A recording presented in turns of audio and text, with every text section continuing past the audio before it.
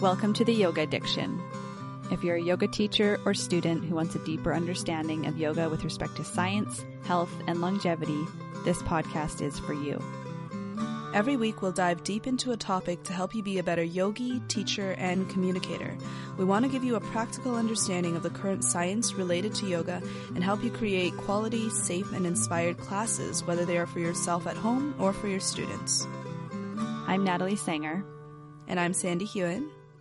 We look forward to you taking part in our conversations. Hey, Sandy. Hey, Nat. How are you? I'm pretty good. Oh my God, I'm going to cough again. I swear to God, Sandy, this cough. Oh, no. I think it's fine all the time. Yeah. And then as soon as I start talking a little bit, and I've already talked this morning, and it comes back. But I'm working on it. It's been like since Christmas, right? Like since but just like the week before Christmas. Oh, it's like 2 months of pure illness. I haven't sucks. So well, like during the day, it's not bad. Like there's very little coughing. It's just when I open my mouth and I speak a little bit more. But I can now do cardio. I can go for a jog. I can do a yoga class where I'm breathing a little bit heavier without coughing a ton. Yeah. Okay. You are on the mend then. I'm definitely on the mend. I feel a ton slow. Better. It's just I cough a little bit now and then. So sorry guys. Oh, that's okay. We understand. Mm. All right.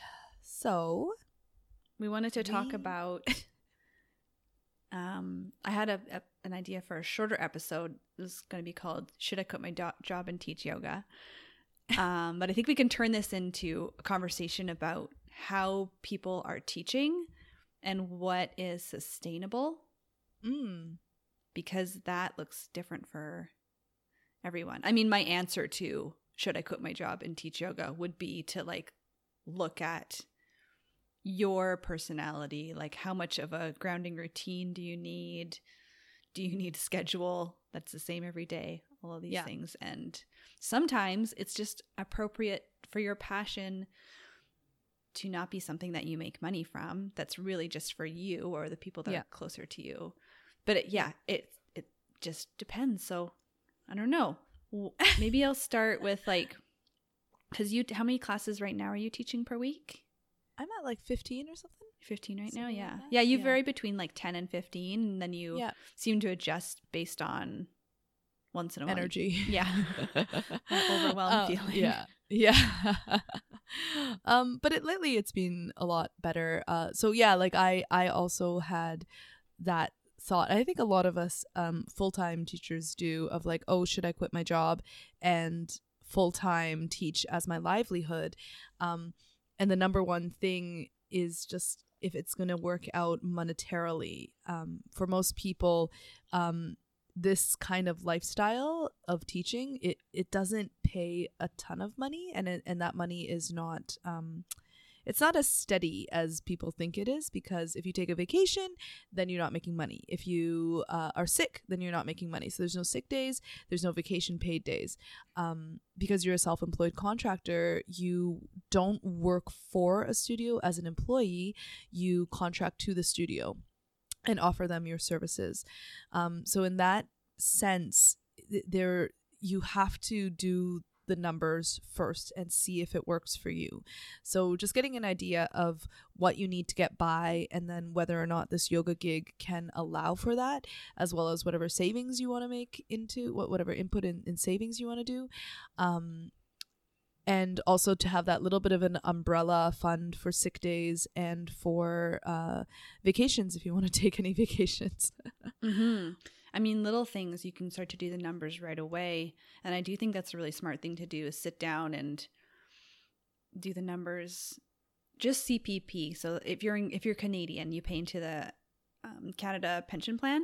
Yeah. And when you're self-employed, sorry, my voice is wavering because I'm like on the verge of a cough. I'll just cough. Do it. Get it out. Go, girl. Okay.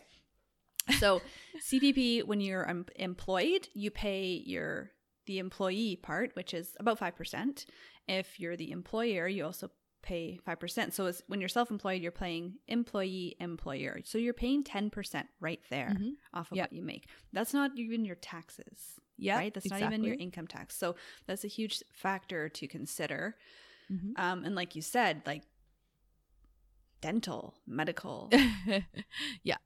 You gotta shack up and find a cute partner that has great benefits. That's exactly what I've done. I was gonna say.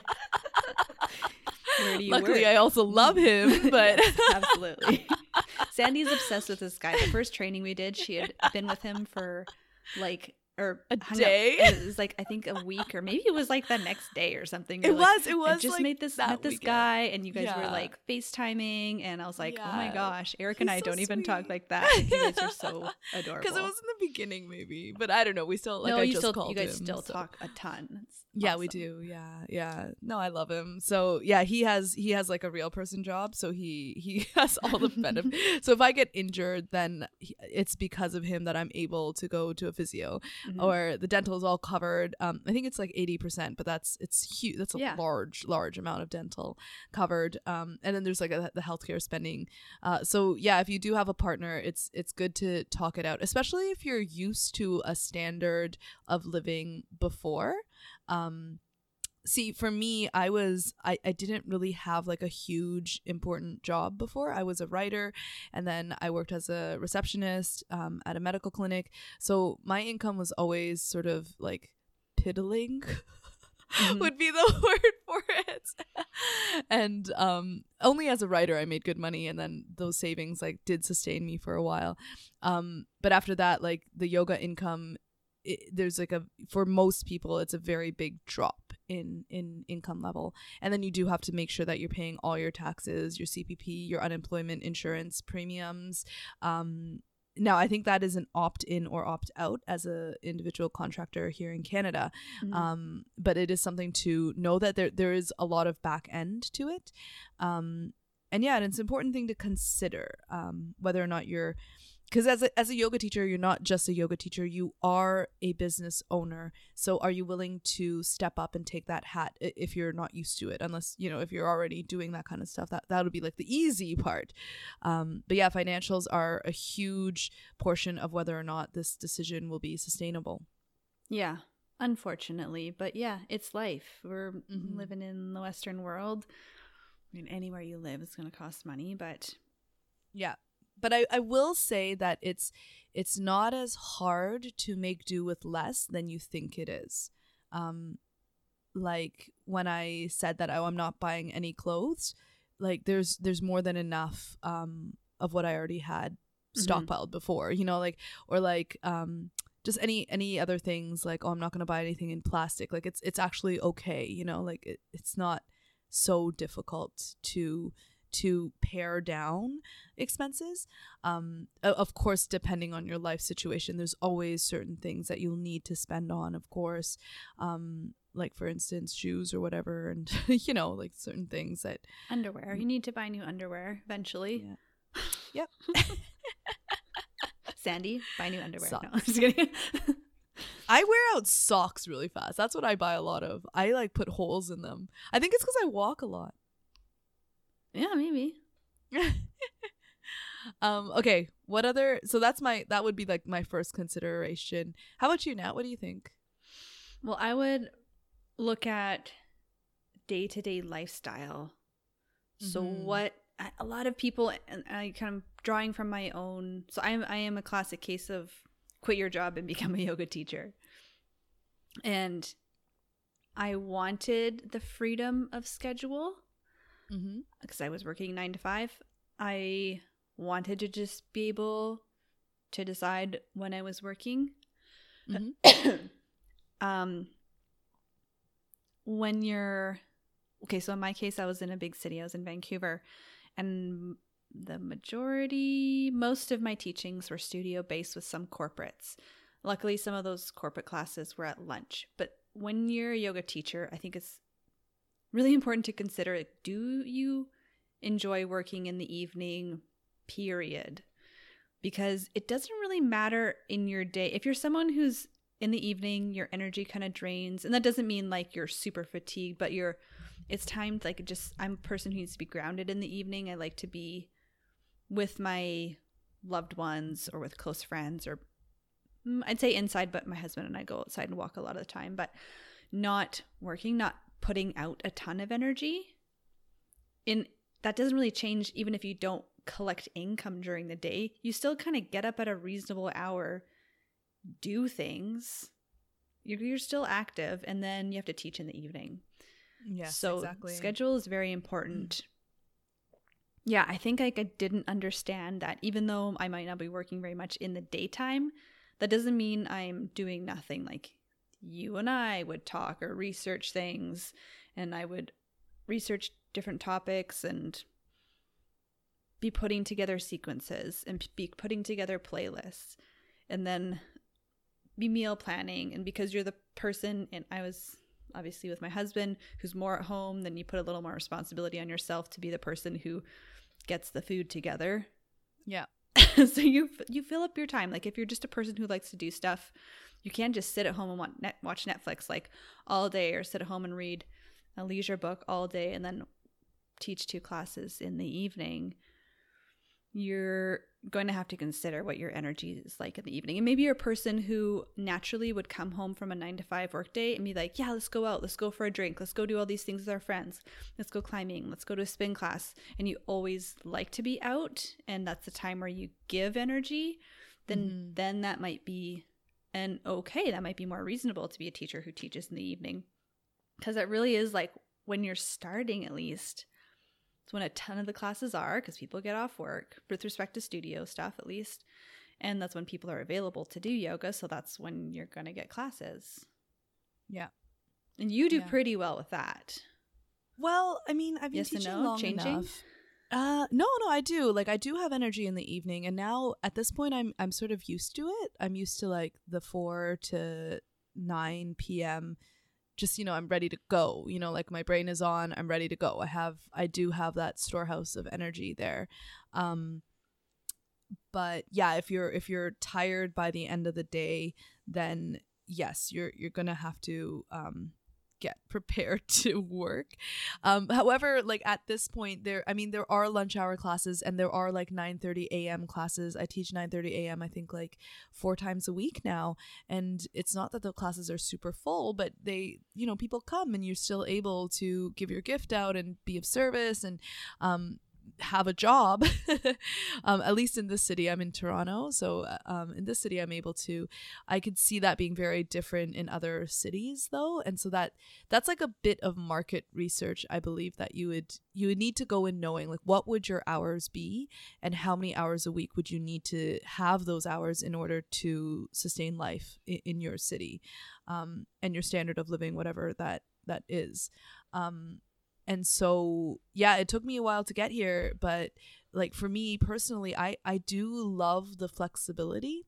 And so, yeah, I know you like the stability. Here's my breakfast smoothie. Here's my lunch. Dinner is done, right? Yeah. Whereas for me, like I kind of like not knowing or being able to just pick up and go do something random. Or not knowing where my week is going to be, or not knowing like the other thing with me is that I'm able to teach a lot of variety of classes. So I teach, like a mix of hot with vinyasa, with like even like a really slow flow, like easing into almost a restorative into deep shavasana. Like I get all these different ranges, and it challenges me as a teacher and allows me to grow as a teacher, which I really enjoy. And now I'm also assisting these teacher trainings, so I can see that filling up more of my time as well. So anyway, it did take me like 9 years to get here, so it's not something that like you can just pop right up into. But yes, yeah, you're right. Scheduling is a huge part, and just knowing where your energy is and what you're able to give is very important as well. Yeah, and especially with looking at a schedule and kind of identifying what might work for you. If you are a teacher that's starting from the beginning, you're less likely to be given classes right off the bat that are in the prime times that you want to teach, right? That align with what you want and where they want you to be. The fuller classes, and this is kind of all with respect to studio, the fuller classes are generally taught by more experienced teachers. Generally. Depending. Yeah. It's harder, I think, to get into like one of those prime time classes straight out of your 200 hour. A studio would like to see you in another class, just how you teach and how you work with the students, and then feel more confident putting you into a class that has a higher amount of people in that space. But yeah, things happen. People move, people get injured, people stop teaching yoga. There's always shifting in a schedule. And that's another thing. Like, I used to look at schedules and look at the biographies of the teachers and think, oh, they're such strong teachers. Like, how would I fit in? There's no way I could fit in with this group. And then people are like, yeah, I'm going to India for 2 months, or, oh, I'm going to go travel. Yeah. There's like a lot of nomadic people in the yoga industry. Yes. People are always shifting around, at least in the larger communities, maybe different for smaller town. That might be like more of a rooted kind of group, but consider that things are always moving, and yeah, you just have to talk to the owners and the managers. Yeah. So I think that's, that kind of lifestyle consideration. And like the glamour of it, I don't know. Like at this point, I don't think it's as glamour. Like, yes, I enjoy the freedom, but also every time I turn down a shift, I understand that that's going to be less money. So I'm more motivated to take more shifts, even if my energy is low. I don't know. It's just another consideration that, there's no stability in income. And so if you want more money for whatever spending, then you're going to have to take those shifts, or like you have to make up for the vacation that you took by spreading out like those 10 shifts that week into the next however many weeks. And then that might not always be available depending on the studio, because again, things shift. Maybe like someone isn't away that week, or someone isn't away and you don't have the opportunity to pick up those shifts. Can you wait the 2 or 3 months it takes you to make up for the 1 week vacation you took? Yeah. How tight is your budget with that kind of stuff? Yeah. So that's something I struggle with a lot. Like I'll look at like sub requests will come up. Someone's sick, someone's away, someone got hurt. And anytime I click no, like a little piece of me is like, really though? Really? You don't want that money? You don't want that? Don't you want that money? It's like, yes, I do. I do want the money. I need the money. Of course. We can always do with more money, right? Yeah. But then also I now have to make the conscious decision. Okay, if I'm not going to go teach that class, why? And it's because, yes, my other things are more valuable. And I had to like have that practice within myself. Yeah. And it's tough. It's a tough practice. It's very easy to overwork yourself. Did that come being in a relationship in the past couple of years? Was that more of like a mirror to reflect upon that I think, practice? Yeah. Because there's someone else that you're not being with, right? Yeah. It did help, like that was it. But I think like the seeds were already in my mind from before, just because I know that when you, like from experience, when you always say yes, you just burn yourself out. There's just no more to give, right? So that was already there. And then now I'm with someone that I love spending time with, then you see that, oh, I have to go to work and make those measly bucks when I could be with this person in a meaningful way. It's like, it's not worth those measly bucks. Yeah, however much money it is. Yeah. And we get kind of, we trick ourselves into getting driven by money, but like, as we say, we do need it to live. And you're not living like a super glamorous lifestyle. I know that you, like you said, like you've made a lot of changes to the way you live to be able to reach a balance where you can teach for a living and receive income to live. Right? Yeah.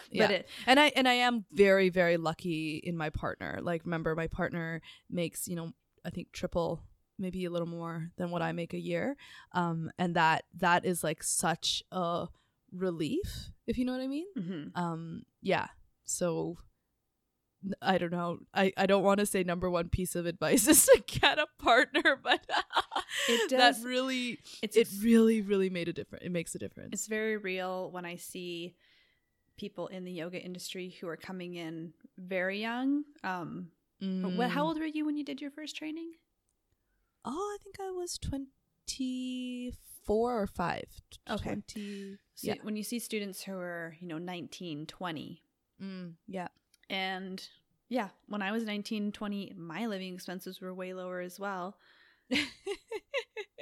I could, I could live off a lot less. I still I'm not a materialistic person. Like, we spend the majority of our money on good quality food. Yeah. Not eating all out, goes like all goes eating, to food. Eating in good quality food. Yeah. But and I see these younger people teaching and then coming to a point a few years down the road where it's like they're getting worn out. They need more inspiration, or they're feeling like they need to do another training. And I align with that because I've done a shitload of trainings. But then it's like, yeah, you need to scrape up that money, the couple grand or whatever it is, or maybe it's a weekend, a couple $100, and not teach the classes that you usually teach. And it can be stressful. And then there's also like moving on beyond that, where I am right now. If I was teaching and I was prepared to do this, like think about starting a family. Yeah, exactly. Yeah. And if you're single, I mean, harder to start a family if you're single, but you definitely can have a family if you're single. That's a huge like economic endeavor. And then even with a partner in the cities that we live in, with one person off not making, I guess you get maternity leave based on the income that you made as a teacher, which is not going to be very much. I think it's 80. What is it? Anyways, I think that's only if you pay the uninsurance. You have to premium. You have to pay that, which is what, like $800 a year. I think it's depending on your income, isn't it? I think it's like depending on your income, and then it maxes out. Yes, yeah, it does. Yeah. Like I think it maxes out at like around $1,000. It's not too much, but still, that's $1,000. Yeah. That could be like 2 weeks of your pay. Yes. So.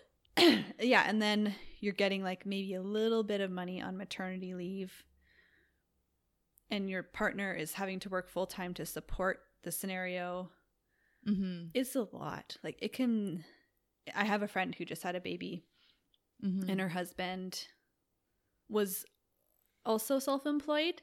He has these skills as an electrician, so he actually kind of paused his self-employment the things he was doing, some videography, and went and got a job as an electrician for like the minimum amount of time, I think 600 hours, just to be able to like take it off and get paternity leave. Wow. So that they could have more time together raising their child and have a little bit more income. But yeah, like it's this total balance. It is doable, but like I say, like you got to consider this stuff. You got to look down the road a little bit. Yeah. As is every scenario, I but very realistically. And then I think sometimes, like, sorry, taking a tangent, like with myself, I really crave, like I was saying, I really crave that freedom of my schedule, but kind of quickly learned, took me like probably 2 years to really learn that wasn't serving me as well as I thought. And now that I'm in a routine, like back in a 9-to-5 job, which I love way more than the other job, I actually really love this job. I think to myself, maybe teaching yoga is like something I should do, something we should all do, maybe for most personality types, when like it's as a retirement thing. Because it's all about service, totally. Right? And then it takes the money out of it. You have like your whole life to practice and learn from various teachers in a slower, more organic way that you don't have to rush to get all the training. Spend a bunch more money and time, like as soon as you can, to get all these specific trainings because everyone is saying they're the best. Yeah. And you can just slowly learn this by going to yoga because you do that anyways. And then when you're older and retired, that's the way you can serve. And I think like that might be more appropriate for some personality types. Maybe not for you. But I think a lot of people, like, maybe that has to be, people have to be okay with that. And I think that's something that we might see more of in the future. Because, like, when you talk to teachers, how many of them are getting burnt out? Yeah. But I mean, I don't know if burnout is, I feel like burnout is like a social thing. So it's not just because yoga teachers have a physical job where we're not just sitting at a desk, we are walking, we're doing, we're demoing, we're observing. So it's not just that, but I think it's it's across the board, because I know plenty of people in office work who are burning out. I know plenty of people in like all sorts of other types of work that are burning out. Yeah. So I think that's more a product of our society that's always on, that's always thinking, that's always doing, rather than just resting. So I don't know if burnout can be what I would say to like caution people against it, even though, like, because it's everywhere. You can burn out in any job, but it is very easy to physically burn out in this industry, for sure. I wonder if then it's like, look at your personality or your history with work, and if you've experienced burnout a lot, that could follow you. It doesn't just stop with the job. So maybe it's your habits really around true. work. And I had such a hard time not putting a huge amount of stress on myself when I started teaching yoga. And Eric was so supportive, like, just teach like 2 classes a week and then figure it out slowly. And I was like, no, I got to get into like all these studios and I got to work corporate classes. And that intensity followed me, because it's partially it's like I don't want to work that way, and I don't work that way now, but it was very much like a learned habit from the environment that I was working in, and it came with me when I left the office. It sounds like it. Yeah. So because it doesn't have to be like that. That I mean, like, how you do the work really depends on how you are, how you do any work. So I would say that's a little bit more like dependent on person, and just like you can circumvent that, right? You can untrain your brain. It takes time, it takes effort, it takes work, but it is possible. And but just be aware that can happen. Like, there's absolutely kind of like these magic bullets that are sold as like being a yoga teacher. It's stress-free lifestyle. And stress isn't attached to any one job. No, not at all. That's really interesting. Let's get into a little bit of the stresses of being a yoga teacher. I think that's an interesting. It can be so stressful.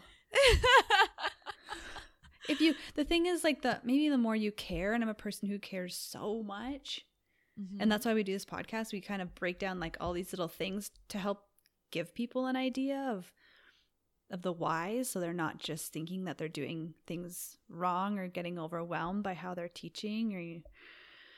But it's so stressful. Like, you can think about a playlist for way too long.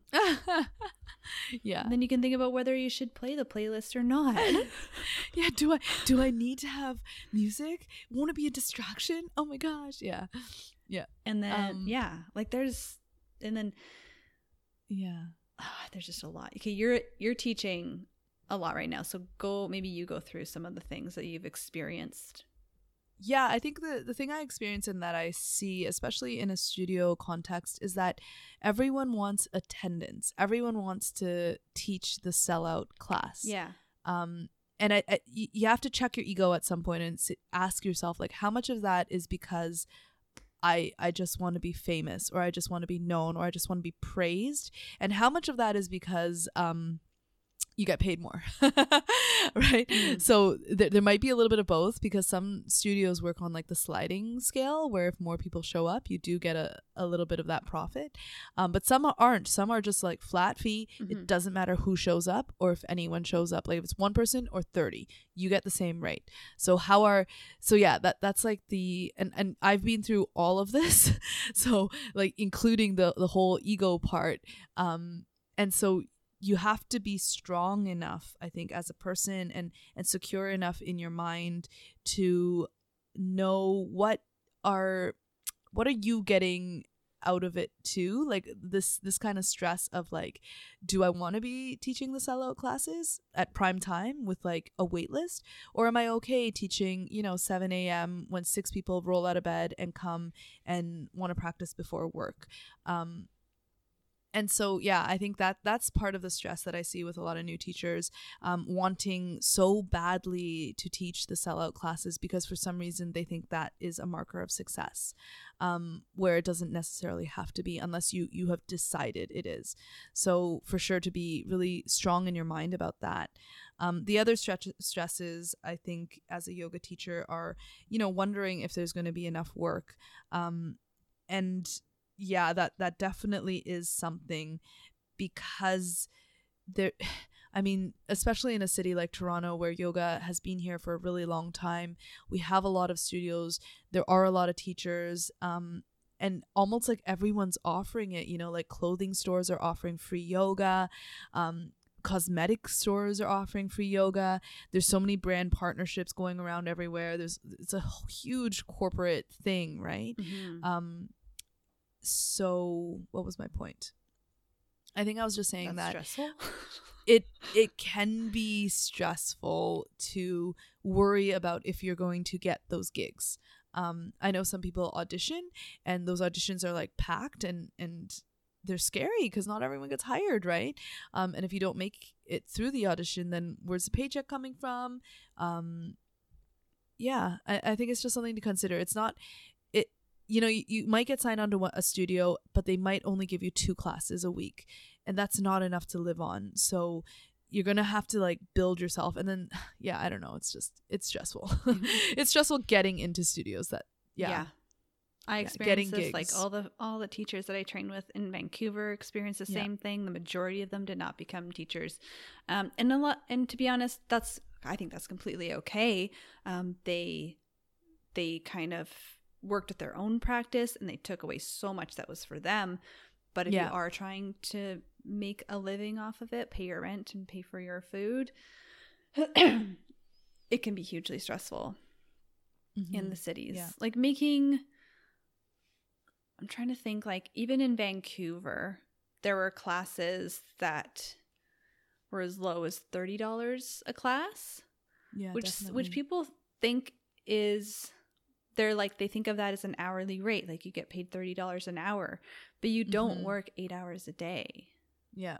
Like I think I make 30-ish something in the job I do right now, but I work 7 hours a day, 5 days a week, or 7.83 hours a day, 9 days out of 2 weeks, 35-hour work weeks. But yeah, as a yoga teacher, you have to get to your class. You have to plan your class. You can't teach more than, I had a day where I did 4 and I got it to a point where it was manageable because they were all a little bit different. And one was a private, one was a corporate. And then I think 2 were public studios, and they're all different enough. And I also like semi-recycled the same material and then kind of like tweaked it throughout the day and perfected it. It was fun. But that I did nothing the day before, and I think I did 1 class the day after. It's really hard to teach more than like 3 for most people. Yeah, it's doable. Yeah. Like I know people who teach 5 a day. I teach 5 a day sometimes. It's doable. It's just, but you feel like kind of like a machine. I feel like some of it is taken from you when you're that busy. You have to know how to, and this did come with experience. You have to know how to be present, very, very present with every single class. And it's like you say, you have to treat every single class like its own species of creature. Like they're not all the same. You like watch yourself. It's a lot of the reason why, like I'm doing this podcast with you as well, is because I do see teachers who they just almost like they've memorized the words they say. And so the words just come out in this way that has no thought. I mean, the thought was given before and then it was memorized, and then there's no feeling and there's no presence in the words anymore. And you can sense that as a student. So yeah, that's one of the things I try to do with this podcast, is to inspire people to be fully present for every class. And it is a practice and it is doable. But it is not easy for sure. I would say also that if you are a teacher who wants to become someone whose livelihood is based on teaching yoga, like you're making a living, then you have to treat it that way also, which is something that I never really did, to be honest. Yeah. And that's why I added more stress to my life, because I always had time, or saw that I had amounts of time, which I really needed to like have some grounding personal time. And I just filled it with other projects. Yeah. Right? Because I had like, oh, I have a morning class at 7, and then I don't teach until 4:30, and then I do 2 evening ones back to back. So you have like the whole day. And then what do? A bunch of other shit until I still felt like, oh my God, I gotta teach. Okay, I gotta teach in an hour. All right, I'm gonna do this peak pose, and I'll just reuse that other playlist. That's totally fine. And okay, like I'm like it driving there or walking or riding my bike, and I'm like, yeah, I'll do this and this and this beforehand. Then I'll warm him down, bring him down, going like this, and oh yeah, that seems good. And it's like, that's so funny. So like stress, creating stress, because you fill up those gaps that you think are free with a bunch of other shit. Like, you guys know, I renovated our condo in Vancouver. It was ongoing for 3 years, and then we finished with like a 2-month full-time push where we actually quit our jobs and did that.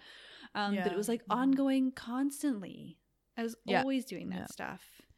Yeah. And I think, that's like one of the traps that you can fall into. Whereas like now I have it a little bit better with my life, and I've figured it out a little bit better with energy conservation, in that the days that are early and late, like 7 a.m. and then teaching until 7 p.m., that day has to have nothing else in it except energy conservation.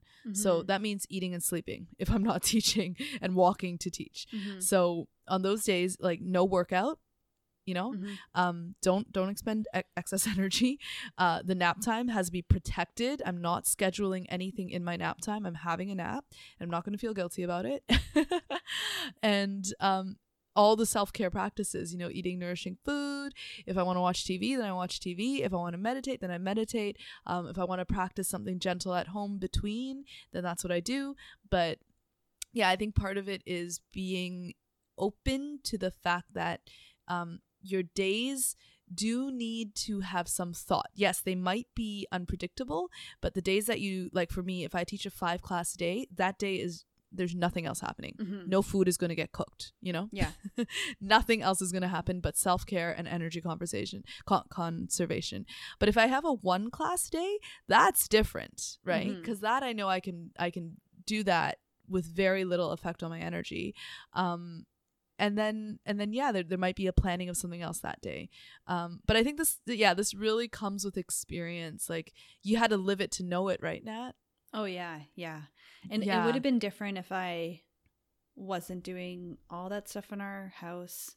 Yes. If I had treated it like a full-time job, because if you're expecting to get full-time income from it, you should be treating it like a full-time job, which I cared for it like it was, but me being the person that I am, like, I like to go in with the plan, and most classes I like to have planned in some way. And they don't have to be written out like pose by pose, but I like to have an idea, because a lot of teachers just wing it, and you can do that. Like, actually you can do that when I wing it, all the time. When you're experienced and you teach that often, you can. So I got better at winging it, but I really do like forming a plan, or at least just having the time to think about it. And even if I go into a class and I wing it and it's still totally fine, and people say that was really helpful, I'm like, okay, I didn't kill them. That's awesome. But still, for me, like, that's important for me to have a plan.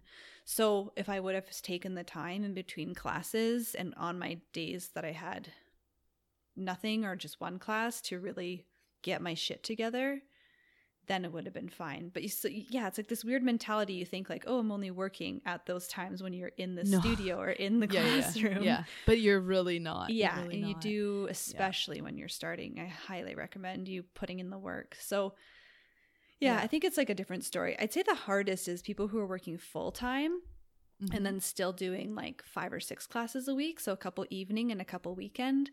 That's probably the most mentally demanding. I don't know. I don't even know how. I can't imagine having that much energy. I know. One of my colleagues does it, and I'm like, holy mother. Wow. Another guy, like a really great teacher I love here in Victoria, he's also like a geoscientist, works for the government cool. in a different ministry. And yeah, he teaches like a good 6 classes a week, if not 7. And I mean, there are differences in lifestyle. Like he doesn't have a family. I don't know if he's going to have one, whereas that's something I think more about when I'm setting up my future schedules.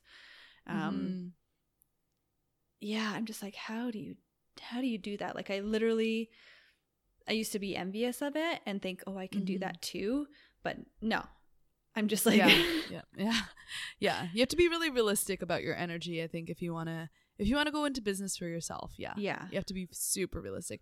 I just quickly wanted to say the other thing is that, I finally started, and it took a few years, but like now teaching yoga for me is like it is a practice of yoga. It is a practice of, it's like a different aspect of it. I don't really know how to explain it. It's like I'm observing, I'm reacting, and then there's this like really super zoning in where like I just know what postures I want to do next. Like I don't have to plan it. I don't know. I just come up with something that I want to do, or that the class has asked to do. And then there's like a logical, for some reason, sequence that leads up to that. And that in and of itself becomes like a yoga practice. It becomes like a way to focus the mind, to sharpen the mind. And then there's also this like art to it about how gracefully can you communicate this picture that you have in your mind that's like real time playing as you are talking and observing the reaction. So I think there's, it's really, for me, it's become like a different kind of practice. And I really love the art of it. I love putting the words together for it. And I love observing and seeing how I can, be helpful if I'm like telling one person one thing, kneeling next to them, being like, oh, put your foot over here. And then like telling someone else something else, or whatever it is. There is like an art to teaching. And I really enjoy it. I do really enjoy the mental focusing aspect of it. Yeah, I always love that too. I definitely learned how to get better at creating a series like on the spot. But probably haven't taught as much. Well, I haven't taught as much period as you, but hadn't been in it long enough to really get like fully creative. But yeah, just the moments in between postures and the breaks, the silence when you're interacting or having dialogue with the students, even if they're not responding back to you, like you're having conversations with all these people and all these bodies. Yeah, you are really, and it's a really interesting type of work to be in. So yeah, I think if you are interested in it, it is something to explore, but you don't have to explore it this often. Like you can do this once a week. It might just take longer to get to the point where it becomes almost like meditative. It's like meditative for me. But yeah, for it to get there, it did take years to get to this point. Like I was writing sequences for a long time. It was a source of stress for a long time, the sequencing, for sure. Yeah. It takes a while. Yeah. But they're like the people that I know that have the most success out of creating a yoga career are people who really take it seriously as their profession. Again, which I didn't do enough of. But yeah, like I think there's something to be said with being okay with teaching one class. Like that's what I'm doing right now, and it feels so good. I feel really clear about that. And if I were to push myself to do more, I know it just takes away from the rest of my life, and that doesn't align with my needs right now. And if everyone all the teachers out there were just teaching 1 or 2 classes that needed to do it that way, I think there'd be more higher quality classes, because you can really give, you can give in those 1 or 2 classes instead of feeling like you're stretched. Yeah, I get that. I used to say, like, when I saw people at our trainings, when I was still working as a geologist for first time, they'd ask if I was a yoga teacher, and I'd say yes. I'm like, well, I'm a geologist full time, and I just teach 2 classes at lunch, like in my office, which is what I was doing. But it's not like just like that's a huge thing for you to give up 2 lunch hours and plan to do it and give your time to those people, and they were so grateful. Yeah. It's not just like it's a big deal. So I think people also need to give themselves more credit for doing what they can and not needing to do it all. Yeah.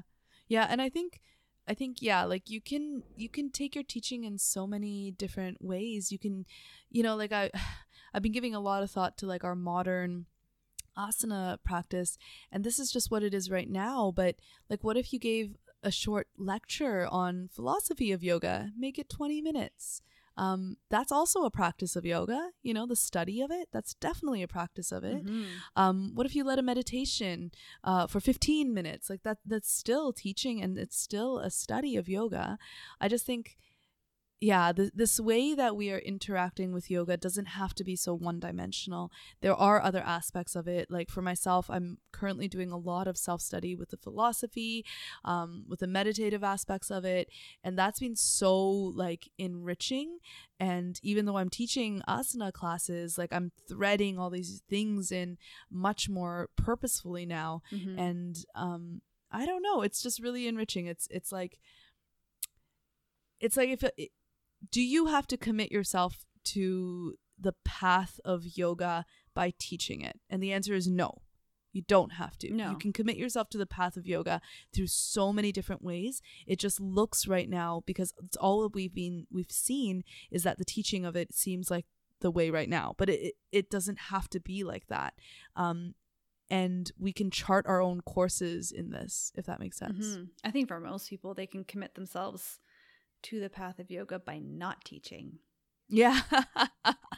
Yeah, for it's sure. Like yeah. seeing that little shiny jewel or whatever and just being okay with it existing and not having to grab it and just being and okay with it, like being in its presence. And hopefully what this podcast has shown you is that like the shiny jewel of, oh my God, yoga teacher glamour, it's not so shiny. It's not. It's the grass is always greener on the other side, right? Like it always looks shiny and new and exciting. But yeah, live it for 9 years and you'll like, hopefully we've shown you that there's these like other considerations. There's all these other practices. And I don't know, it's not for everyone to sustain long term, for sure. You have to be very, very mindful. Yeah. Everyone is different, of course, but things to consider. You do have to get serious with yourself and kind of notice that passion within yourself, but counter it with some serious real life stuff. Yeah. And then like the discussion of like, what does success look like? I wish that we had that discussion before I decided to do this, because I was lost. I didn't know what the goal was. I thought it was to sell out classes and that was it. But right now, like my definition of success is not that, right? It's definitely evolved from that, and I'm sure yours has too. Like what is it to be a successful yoga teacher is not what the answer isn't what it was 7 years ago. Yeah Absolutely. So I think that's definitely something to examine. It's hard to ignore, just like with all of the, like you said, the corporate yoga stuff. Like when I say corporate yoga, I'm usually talking about teaching in an office, but the corporation, big flashy, I don't know, billboards. Like I went to New York City recently, and there's just like billboards of yoga stuff to do with brands, and that's not what we're going for, hopefully. Yeah, it's a shame, right? Yeah. It's a shame that it's used for a sales tactic. Yeah. Okay. Yeah. I think I'm pretty good on this topic. What about you? Yeah, I think there's a lot to unpack. I feel like this is a topic where like we would love for if you as a listener are considering this, like reach out, give us your concerns, because between Nat and I, we've had so many yoga related, industry related experiences. Like I've been in the industry 9 years. Nat, how long have you been in the industry? I've been teaching since 2016, so shorter 4 years total. Yeah, but you've been trained since before then. Yeah. Oh yeah. Yeah, and you have lots, like both of us have lots of friends in the industry. So yeah, if you have any questions or concerns, like this is such a great topic to actually, text us on Instagram, do the direct messaging thing, leave us an email, leave us a comment or something, and we'll try to bring it up in a way that's thoughtful and that comes from, you know, our experiences, our real life experiences, and our real life struggles with all of the things when it comes to teaching yoga. Because there's a lot. Yeah, absolutely. Yeah. Okay, guys, thanks for listening. Sandy, thanks for the chat. Of course, anytime, and we will talk soon. Sounds good. Bye-bye. Bye.